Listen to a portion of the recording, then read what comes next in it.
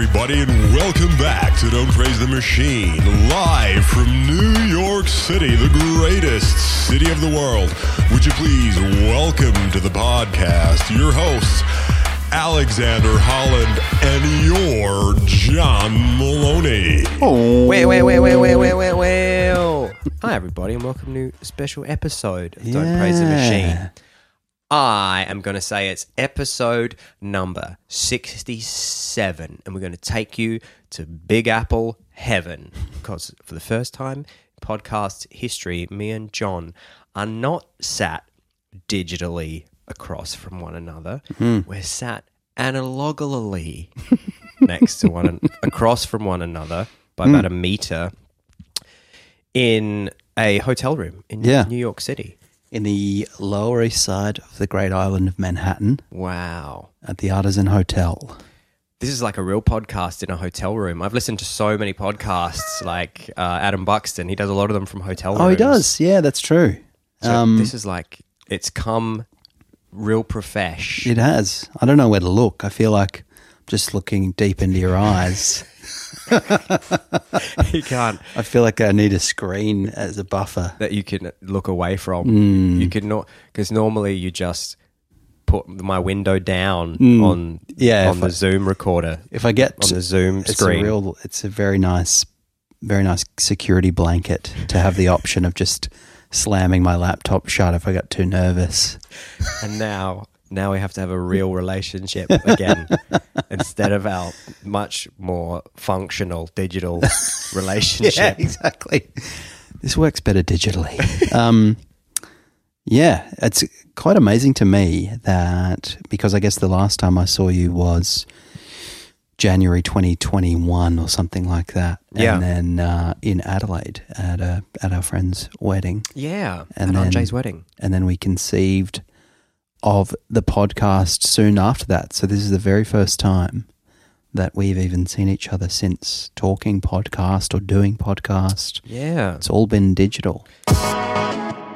And we came here for your brother's wedding. Congratulations to Tom and Vanessa. Yeah. Congratulations to Tom and Vanessa. They got married on Friday, and it was a wonderful occasion. We can get into that for interested parties. What was more important is that there were fans of the podcast at the wedding. So we want to talk about that. We met some real pod brothers and sisters. It was funny. We both had several conversations about that. I shout out to Patrick Koo, who's a pod Anant, a Don't Praiser, and Anant and Wells. Yeah.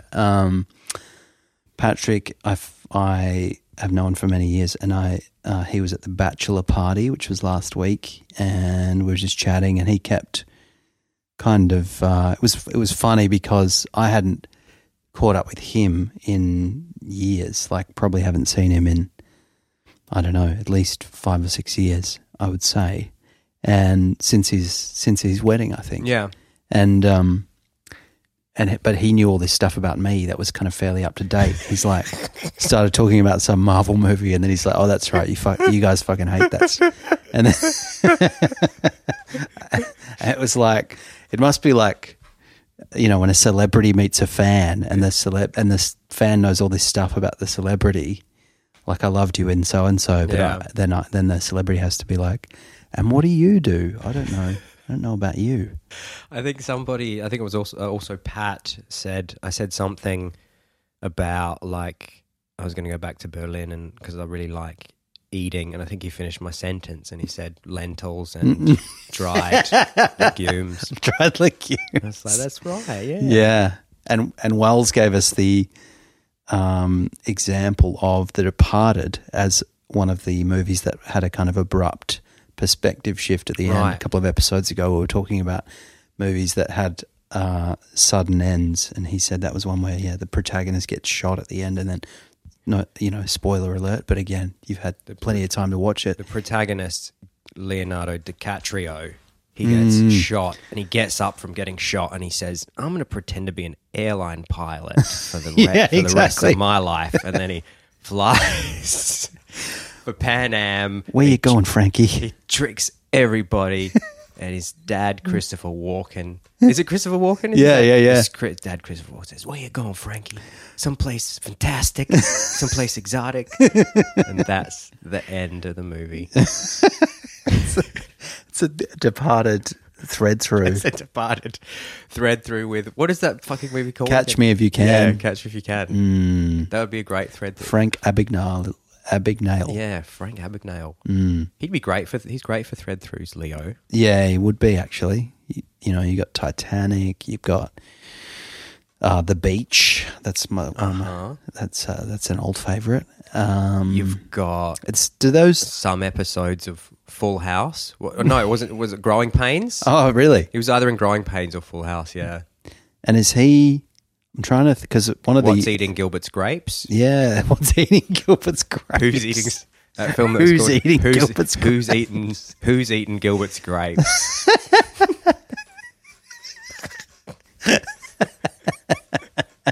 Very boring. Very boring premise for a film. Very low stakes whodunit. It's very quick. Hey, I have some grapes here. It was Johnny Depp. It's funny being here because Actually, there's no prizes for guessing who ate those grapes and who's eating Gilbert's grapes because there's a big old lady in that. It's true. There's the classic sort of shut in, isn't there? Like she lives upstairs or something. Scarf and grapes. Yeah. She ate so many grapes, she just couldn't. Yeah, it's true. Hard to get that way just from grapes, but she managed it.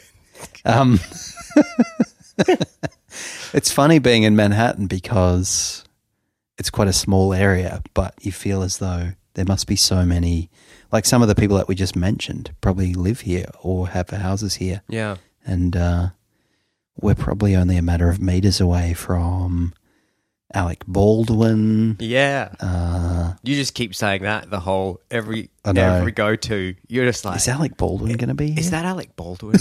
Over there? Your one New York touch point is Alec Baldwin. Whenever I think about Manhattan celebrities, I just think about Alec sort of like coming out, you know, under one of those little porticos out the front of the fancy apartment buildings and like mouthing off at a photographer. He's getting into a physical altercation with a photographer.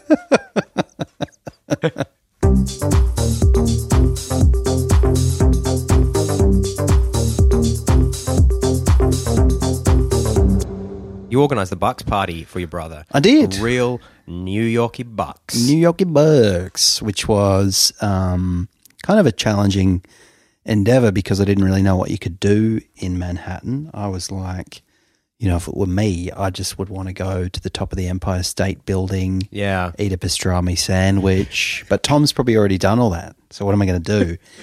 And we went jet skiing on the Hudson. That was probably a highlight, which was pretty wild. I've still got, as you can see, some little wounds on my hands from like white knuckling the handles of this jet ski, which went about 50 miles an hour on the beautiful, heavily polluted waters of Hudson River, and drove out to the Statue of Liberty. It felt very American because it was on the 4th of July. Yeah, and we're there just like doing one of the most obnoxious activities that you can do, like literally kind of screaming around under the Statue of Liberty.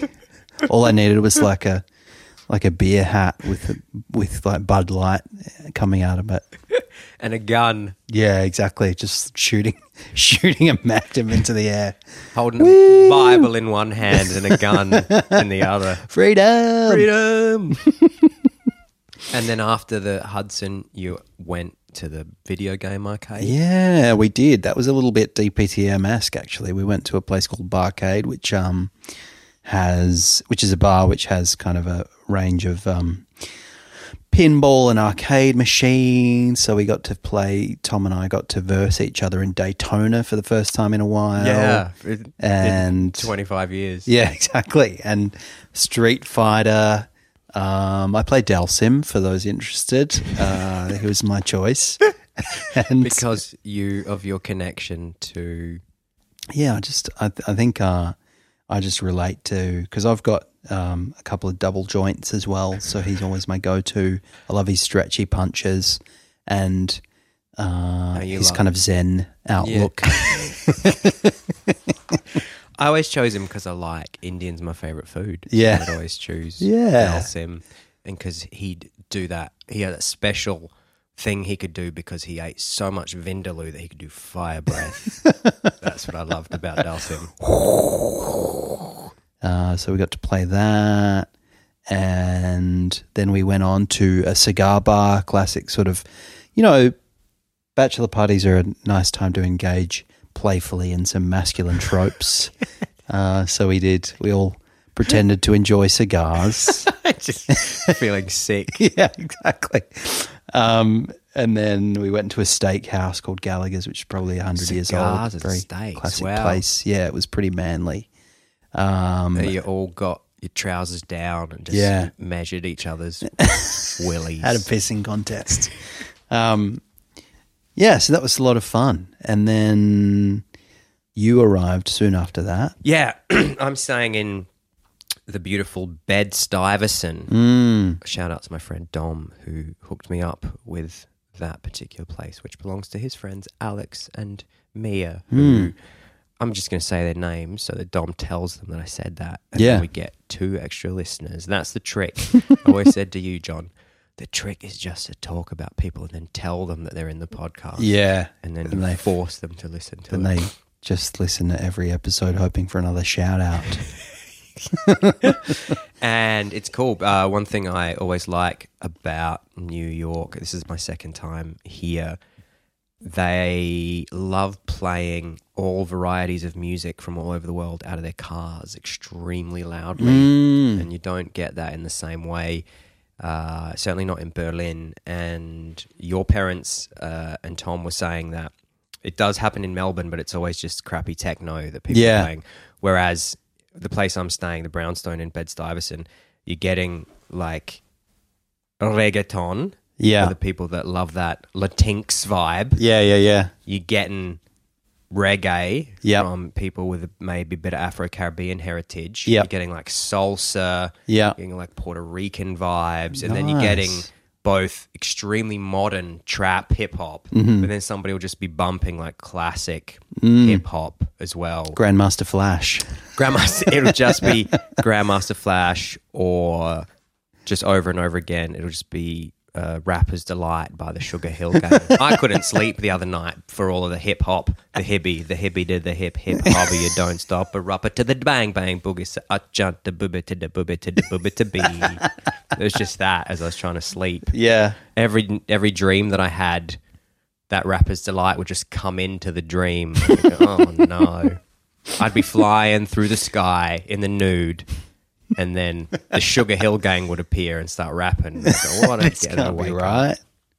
Yeah, I love that. I love that, the mix of cultures here in the little neighborhoods and how people just be thrashing all this amazing music. And as a Berlin boy, it's a nice bit of respite from techno music, which is the music that you hear the most bumping out of places around Berlin. So I loved that.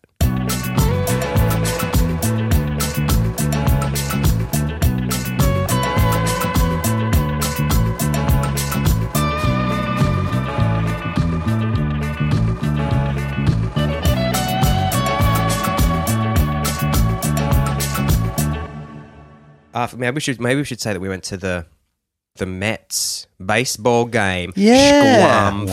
This is the Mets bit of the cast I've got written on my notes. Talk about Sugar Hill Gang, Rapper's Delight, and then talk about the Mets. So it was Mets and Marlins. Mm-hmm. The Mets are a baseball team for anyone that don't New know. York Mets. Ball. Meet the Mets. Ball. And yeah, the Mets and the Yankees, the 2 New York teams, and we went and saw a Mets game. They were playing Citi Field. At Citi Field Stadium. They were playing the Marlins. Miami Marlins, is that right? I think you might be right, yeah. Yeah. And I liked it. I would say I mostly went for the atmosphere. I wanted to get that nice little bite-sized hot dog. Yeah. I wanted to have a big can of beer that a man gave me out of an ice bucket that he was carrying around. Yep. And both those things happened, and we heard the national anthem, and it was a particularly poignant occasion for me because as a Seinfeld fan, probably the only baseball player that I know aside from Babe Ruth, who's been dead for many years, is Keith Hernandez, who played himself in the two-parter episode The Boyfriend of Seinfeld, and then went on to become a commentator for many years of baseball, and they were retiring his number 17, at this very game. So we got to see in the flesh, albeit 100 metres away, Keith himself. And he gave a little speech and thanked everyone and talked about what an honour it was to have his number, his jersey retired, which for anyone who doesn't know, I suppose people understand that, but basically it's an honour that a team bestows on a particular player by saying nobody else will ever be number 17. Yeah.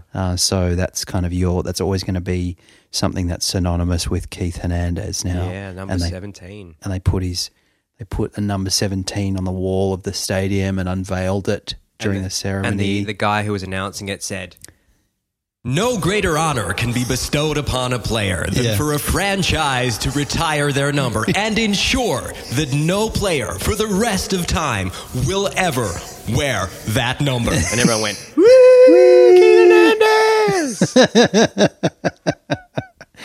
And then, and they were there was a bit of like Seinfeld referencing as well. Yeah, there's a lot. Yeah, they had a shout out from Jerry Seinfeld. Yeah, on the screen, appeared on the big screen. Which is kind of weirdly offhand. He just recorded something in his car. Yeah. And he seemed to have not had anything prepared and not really know what to say. He was just kind of improvising.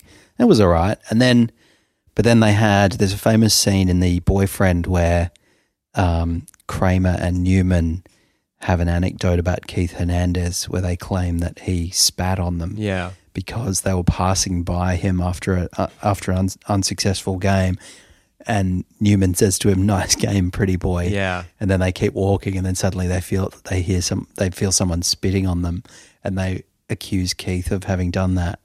So yeah, there was a few people with Seinfeld placards, and one of the commentators said, "Nice game, pretty boy." Yeah.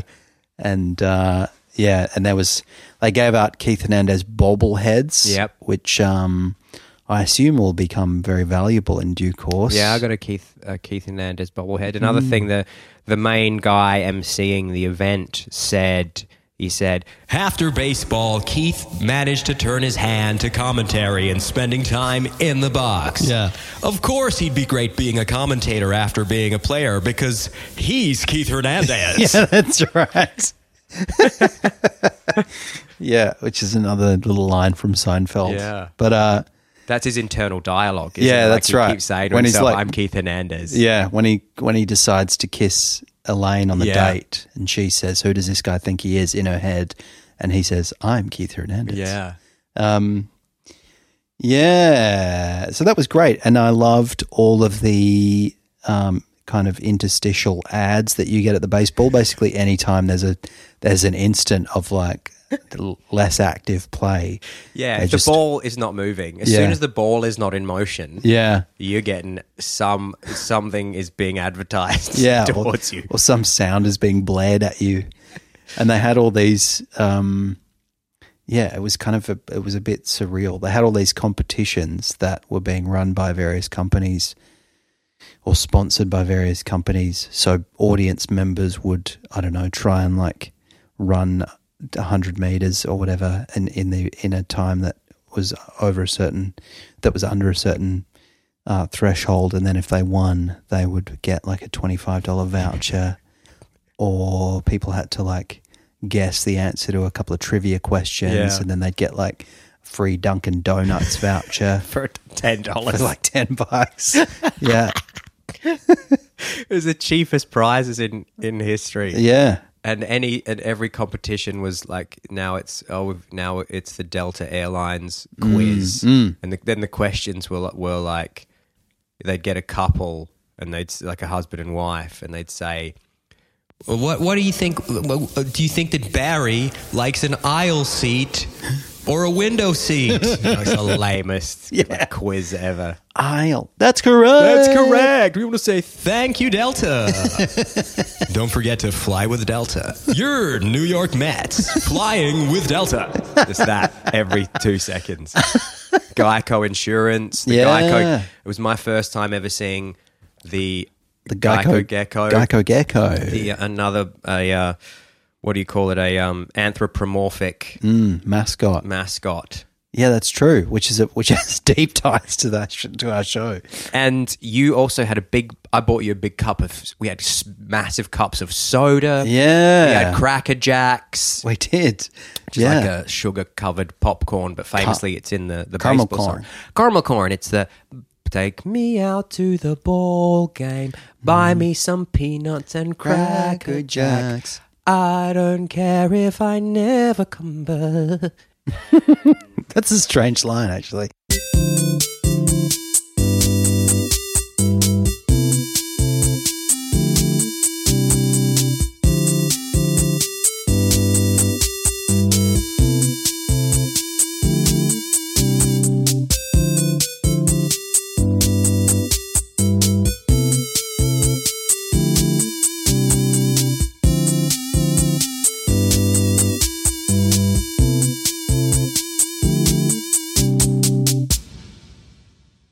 You pointed out that something you don't really see elsewhere, which is very common in New York and probably other big cities in the US, is people just carrying around like kind of translucent cups of fluorescent liquid that are about as big as their heads. Yeah, this is I think it's an American thing. It always reminds me of seeing paparazzi photographs of celebrities. But everybody in New York and I assume LA as well, they're always carrying around a translucent plastic cup with either iced coffee or some sort of sweetened juice or some fluorescent liquid, and it's almost like a fashion accessory. And everybody walking down the street, these huge cups of liquid and I've bought a couple of them because I was like, what's all the fuss about? Yeah. And I was like, they're all like $10, these fucking things. You just pay like $10 for some cup of sugary water. Yeah. What is going on? I wouldn't be doing this. This is not lentils and chickpeas. That's right. This isn't dehydrated. This is I just spent my entire weekly shopping budget in Berlin on this iced caramel latte from Starbucks. Yeah. And yesterday we were walking around Greenwich Village and we saw somebody just come out of the house with one, and it was like late morning, and you think where did you get where did you get that? Do you have like a little stall in your house where somebody's selling you big gulps every morning? And we walked when we were in Greenwich Village yesterday. We walked past this is the kind of thing that can happen in New York when you're just trying to enjoy your day, and then you see a bunch of morons out the front of some sort of landmark that you don't know what it is. Yeah. Everybody's having their photograph taken out and you having their photo taken. So we saw a bunch of people gathered around a classic terrace house in Greenwich Village. Yeah, a little brownstone house with a walk up and stuff. And you guessed what it was without even having to look at it on the map. Yeah, because I knew that Carrie Bradshaw, played by Sarah Jessica Parker, in the hit show Sex and the City. Despite being a journalist, she was able to live in a palatial brownstone. Multi-million-dollar. Yeah. But that was the house that she was depicted as having in the show, I think. And it is actually in real life around the corner from Magnolia Bakery, where the awesome foursome of the Sex and the City gang used to convene. Can you name them all? After a night of fucking, they used to come and share war stories at the Magnolia Bakery. Must have been Carrie. There must have been Miranda. Yep. Samantha. And Captain Planet.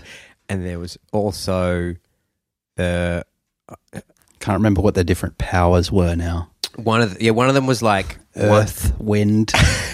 one of them was promiscuous. Yeah. One of them was like Sarah Jessica Parker was a bit more straight laced. Yeah. One of them was like the red-headed one, Miranda. What was her angle?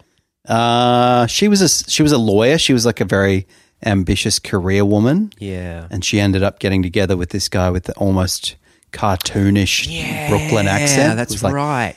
Hi, Miranda. Yeah, that's right. It's really hard being in a relationship with you. It was like, where'd they get this guy? And then Samantha was the kind of cougar, That's right. sexually liberated one. And then there was another one whose name I can't remember. What was her name? And she was like the more buttoned down. She was the posh one who was always like looking for a man who was gonna go to take her to the Hamptons. That's right. You reminded me of that. Weird. And then there was Sporty Spice was the fifth one, I think. I walked past the bakery, I think it's on Spring Street, where the cronut was invented. Absolute icon of American excess. Yeah. Just, there's not enough in a croissant and Yeah. there's not enough in a donut for you. And you were saying, so they invented the cronut and I walked past the cronut. Did you have one? No, I did not have one. But you were saying that Americans seem to have replaced bread with croissants. Yeah, one thing that I made brief reference to in the last episode is how we went and ordered a donut and then it had like cheese. It was filled with cheese and it had Napolitana dipping sauce. And that was my first encounter on this trip with kind of weird American food innovations. But then about a day after that, I had ordered an egg sandwich for brunch. And I thought it was just going to be, sourdough with egg in it. Yeah. And it came and it was just like a massive croissant filled with like egg and avocado and all this like quite savory stuff in it. And I was like, what the fuck are you doing? It's like they've gotten bored with regular bread. They need everything to be packed with fat and sugar. So now, and we were just at a cafe before we started recording and they had a variety of croissants with just like pretty standard stuff in them, like bacon and lettuce, and you're just like, what are you doing? You don't need a croissant. That's like, it's like, we're done with bread. yeah, We've evolved. we'll come here in 5 years and they'll just be like, they'll be putting that all together and then whacking it in the deep fryer, and then putting another deep fried croissant sandwich just becomes the crust of the sandwich. It just goes on and on and on. The other thing that's changed since the last time I visited, which was about 5 years ago, is that it stinks of marijuana everywhere. Oh my God. Yeah. This town reeks of weed. Yeah. That's the first thing that I noticed walking around. Yeah. Holy shit. Yeah. I mean, I smell weed fairly regularly in Berlin, but it was a fucking onslaught of deep, weedy wafts. It's weedy wafts everywhere. It's like it's coming out of the sewer sometimes. You're like, where's like? And the other day I was kayaking on the Hudson, which I don't recommend, by the way, and I could smell weed, and I was like, well, how can I smell it out here? What's going on? It's just coming up from the depths. But yeah, they've basically legalized it after the last election. Or certainly decriminalised it. I don't think. Well, they were selling, and we were in Washington Square. Washington Square Park. We were in Washington Square Park yesterday, and people were just selling. I wasn't sure if it's like one of those things where they're selling like CBD oiled. It looked like real weed, and they had jars of pre-rolled blunts, and Yeah. just looked like people were selling weed openly as the cops walked just around. in little plastic cups. There's just pre-rolled blunts, Yeah. and the cops were there. And there was another guy, a very kind of muscular man, sitting at the fountain. Yeah. who was just calling out to people saying, "Free THC popsicles." Yeah.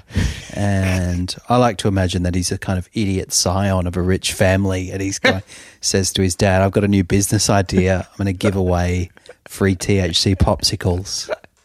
And then when people are hooked, I'll start charging them from the THC popsicles." Yeah, it's everywhere here. And yeah, I don't know how people I was saying to you yesterday, I don't quite know, because there were people there at Washington Square Park selling their wares. Yeah. Who were just smoking away. Yeah.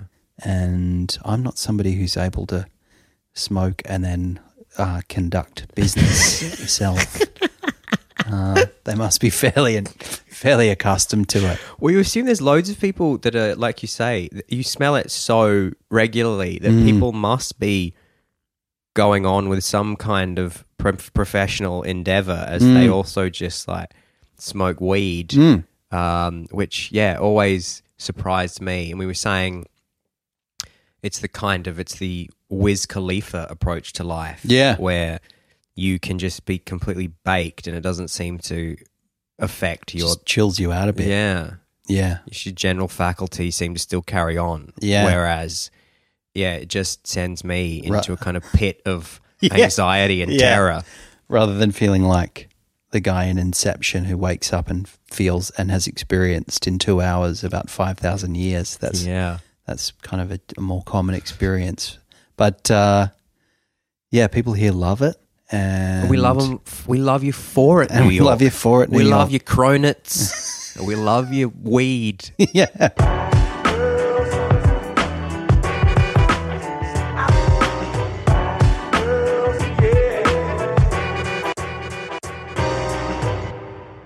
One thing I wanted to mention is that I had a moment at the wedding, which you may recall. Yeah. I was best man. Yes. And I was very grateful for that privilege.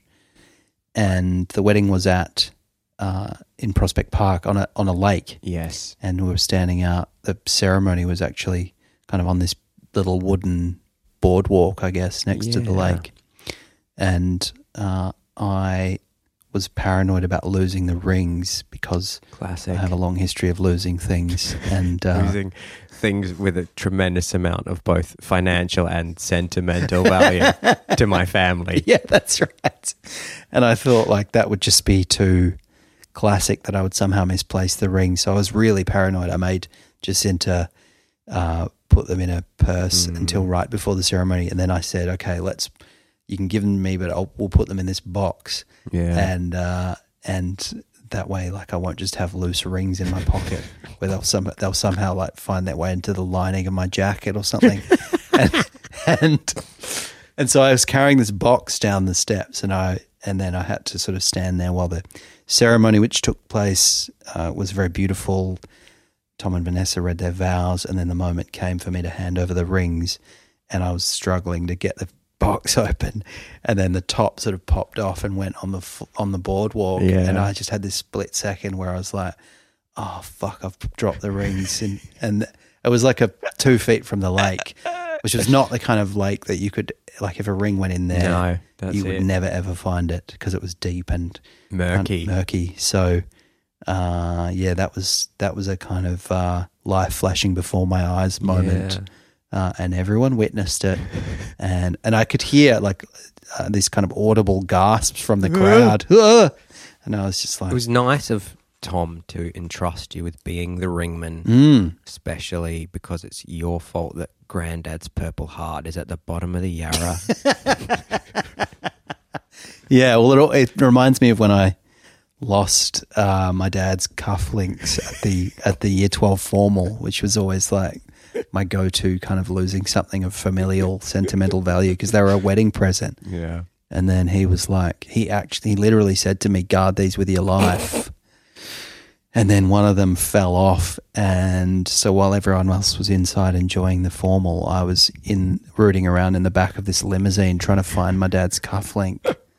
It was pretty fucked up. You did the speech at the wedding. I did, yeah, which was a lot of fun. There was a couple of toasts, and then I gave a speech. And It was great. Everybody loved it. Thanks, man. Yeah, I loved it. I loved giving it, and I loved that. I loved being introduced by someone with an American accent. It made me feel like it was like I was a proper celebrity because the wedding DJ was like, all right, coming up next, give it up for John Maloney. and I was like, Yeah. wow, that's very. I wish that happened It's every like time you I've spoken publicly. running out onto the court for the Yeah, Chicago. exactly. Dun, dun, dun, dun, dun, dun, dun, dun, dun, dun, dun. Number 46, John Maloney. Yeah. Yeah, it's always a nice, I mean, it's a lovely thing to be able to do.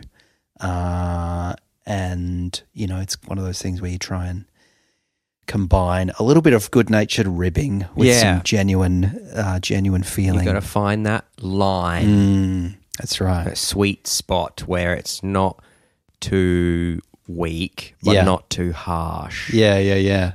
And then I was kind of staying on the sober side before my speech, and then was able to let loose afterwards. There was a bit of dancing.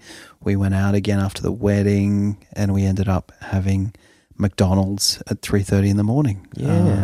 Which I think is better than Australian McDonald's, but I was pretty starving and drunk by that time, so who knows.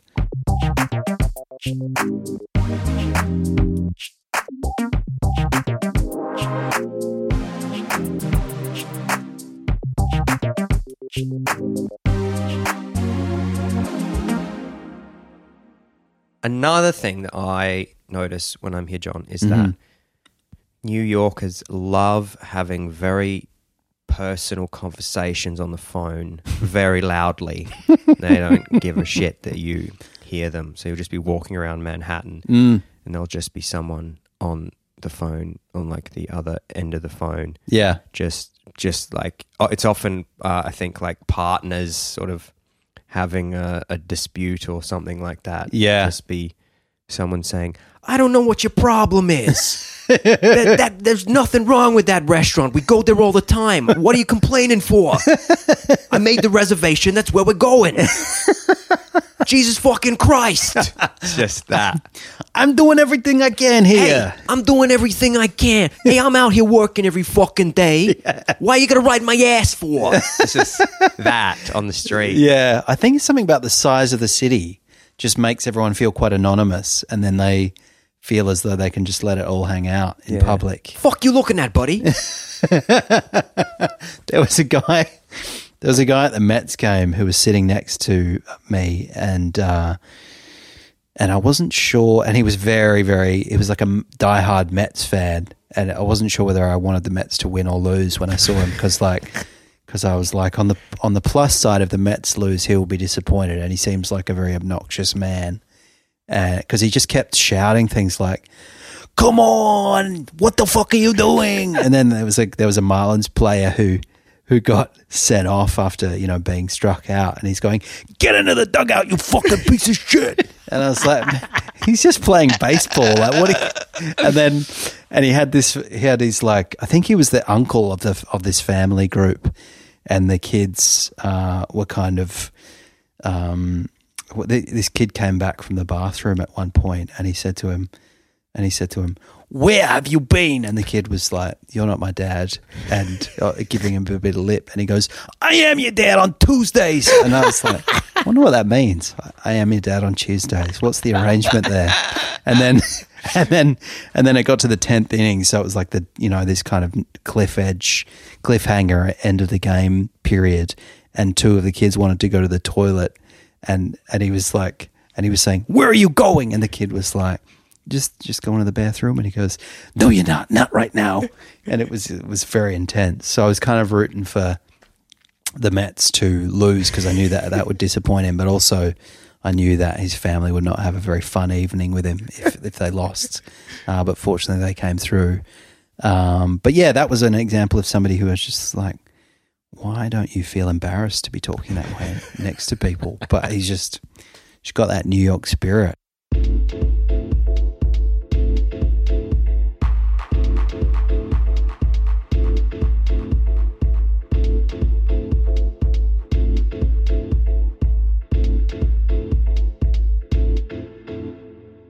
Thanks, everybody, for tuning into this special New York City catch-up episode of Don't Praise the Machine, episode number 67. I want to say a big thank you to Tom and Vanessa for having me at their wedding. I want to say hi to all the brand new friends that I made, some of the older friends I haven't seen for a few years, like Patrick Koo, Mr. Jerome.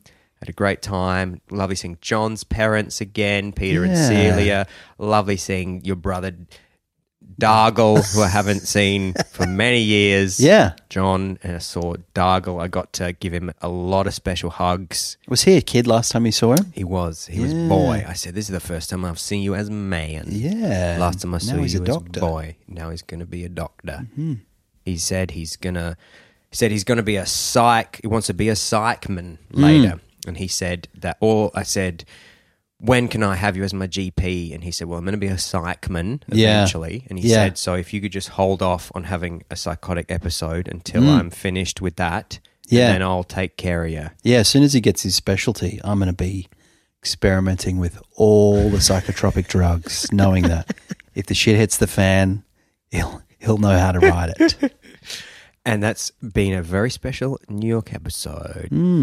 Thanks, everybody, for tuning in to episode number 67 of Don't Praise the Machine, live from downtown Manhattan with myself, Alexander Holland, and my number one analog man sat right across from me. I can touch him anytime I like right now. It's number one pod pirate, Sean Palanca. Sean Palanca. Would you please welcome to Madison Square Garden, your Sean Palanca. Thanks, everybody, for joining us on this week's episode of Don't Praise the Machine. We'll be back sitting virtually across from each other next week for episode number 68. Thanks, everybody, and we'll see you next week at the podcast.